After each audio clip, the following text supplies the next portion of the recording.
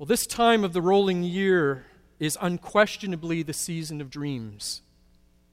For as long as people have celebrated a winter festival, even before we Christians appropriated it, dreams and dreaming have been intimately linked, celebrated in poetry and in songs and in movies. While dreaming of a white Christmas may not have yielded the desired result this year, I'm sure that there are many folks sitting here today, long separated from family and loved ones by distance and, sadly, by time, who nevertheless made it home once again this year for Christmas, if only in their dreams. I know I did. We journey so far while we are dreaming. We visit many lands and we fly to the limits of human possibility and discover there, every once in a while, a place where we actually feel at home. Now, 21st century children may not see sugar plums dancing in their heads anymore while they sleep on Christmas Eve, but I'll bet that there were a few who had visions of the Elsa travel doll from Frozen or a Nintendo Switch Lite that magically appeared under their trees the next morning. These cold, dark nights naturally lend themselves to dreaming and wishing and stargazing. And as we approach another new year, only 2 days from now, it becomes our fervent hope that many of our most treasured dreams might just become reality as we walk together into that great unknown. Now, psychologists tell us that dreaming is essential to enjoying a healthy life. While we sleep, dreams weave our conscious and our unconscious lives together. They bring order to the confusion that we experience during our waking hours. They help us to prioritize our needs and bring balance again when life seems unstable. But dreams can only have one owner at a time. And so dreaming, as a result, can be a very lonely experience. My guess is that were we to ask him today, St. Joseph would tell us that that was exactly how he felt that first Christmas. Frightened, to be sure, uncertain, undoubtedly, but also at times probably very much alone, a stranger in a strange new land where no one had ever trod before. You see, our Joseph is a dreamer. And like us, he didn't confine his dreaming only to those hours when he was asleep.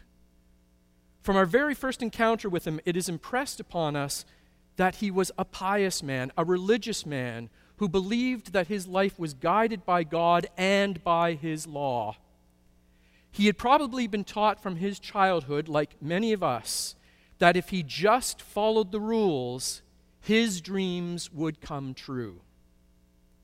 His own father probably encouraged him to dream about what his life might look like if he applied himself and worked hard. And Joseph appears to have taken that dream very seriously too. He actually becomes a skilled carpenter, a craftsman who had been much in demand in the little town of Nazareth. And like other young men with some money behind them, he had dreams for a family of his own, one that, in keeping with the Jewish custom of his day, would be bursting with sons because they would be seen by his neighbors as a blessing on him. These dreams, had they materialized, would have set Joseph on the conventional path of success that made him the envy of his friends. But to quote that great contemporary theologian, Woody Allen, if you want to make God laugh, just tell him your plans. All of a sudden, as we heard last week, the woman of his dreams, Mary, she's pregnant. He's not the dad. His dream of a traditional, uncomplicated family life is suddenly shattered. But Joseph, it seems, was a patient and thoughtful man who remained open to God's shifting plans. And when that plan was explained to him, Joseph took Mary as his wife and lovingly embraced her child as his own in this great mystery that we call Christmas. Wouldn't that be a lovely, happily ever after place to end his story? But it's not. Joseph's dreams suddenly turn into nightmares. The child, whom he now knows is at the heart of God's dream for salvation and the restoration of this sad old world, this child who's been entrusted to his care, he suddenly has a price on his head. Herod the Great has heard from some visiting wise men that a new king of the Jews has been born, one whose kingdom is in fact going to last forever. And this is a serious problem because, you see, Joseph isn't the only one with dreams. Herod's dream of total control, total power, total domination was so vivid that by this time he had already killed one wife and several of his sons, believing that they were working against his dreams. And now a new king has appeared on the horizon, and Herod is feeling desperate. And we all know what happens when powerful men feel cornered. The innocent suffer. They always have. To a man like him, what's a few dozen infant boys in Bethlehem to stand in his way? Today, you could just as easily substitute the children of Afghanistan or South Sudan, Syria or Iraq, and the same sad story applies. But Joseph has a divine new dream. He must protect his small family and everything that this little son of his represents. There is no time to lose, and so in the middle of the night, he rouses Mary and wakes her sleeping child, and they walk some 350 kilometers over unfriendly terrain to reach the haven of Egypt, hoping against all hope that they might just find welcome there. It's the part of the Christmas story that can neither be sanitized nor sentimentalized, which may be why it never shows up in the Christmas pageants. This father, desperate to get his wife and child to peace and safety, joins that train of refugees that has been crisscrossing this planet of ours for millennia, the same ones that we here in this cathedral help to resettle, because they too have dreams that need to be fulfilled. In this respect, they are absolutely no different from that displaced little family of Jesus, Mary, and Joseph. But it's so close to Christmas. With glad carols still singing in our ears, what's the good news in all of this? What possible silver lining can there be in these tales of bloodthirsty, paranoid kings and slaughtered innocents and blameless villagers being forced from their homes? Well, I think it's this: that Joseph not only saves this child, who will ultimately save us, but that Joseph's dreams, so intertwined and so enmeshed with God's own, they then become the stuff of Jesus' dreams as well. With Herod dead, the little family returns home, and there in Nazareth, Jesus, we are told, grows in wisdom and maturity like any other child. But he didn't do that all by himself. Jesus would have listened to and learned from Joseph and his dreams as they worked side by side at his carpenter's bench, or shared meals in the kitchen of their little home, or while they walked to and from the synagogue on a Sabbath morning.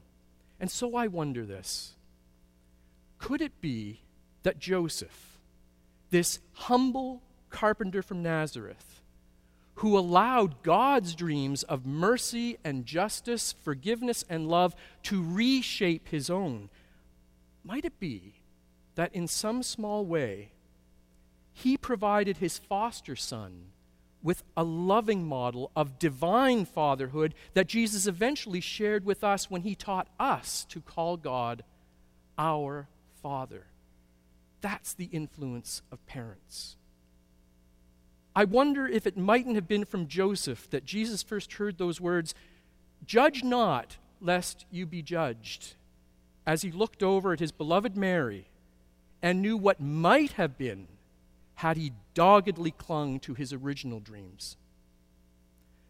Could it have been from them, from both of them, that he first learned to do unto others as you would have done unto you, or to love your neighbor as yourself? How awesome it must have seemed to Joseph to know that he had the God-given responsibility to shape the dreams of this very special child who would, in the end, reshape this world. So here we are now, 2 millennia later, on the threshold of another new year, full of our own hopes and dreams. And some of those dreams we will even resolve to make happen. The question that Joseph poses for us this morning is this: are we willing to alter our hopes and plans and dreams to allow God's dream to become a reality for us, for our church, for this parish, for our world? And what exactly does God dream? Well, for centuries, he's been telling us exactly what he dreams through the prophets and, above all, through his son, the child that Joseph saved. God dreams that love will triumph over hate, that peace will be preferred to war, that forgiveness will replace a grudge, that we will learn to be inclusive communities rather than exclusive ones, that we will work for the justice of all and not just privilege a few, that truth will be firmly embraced and lies utterly rejected, that we might become good stewards of this planet and not the instruments of its destruction.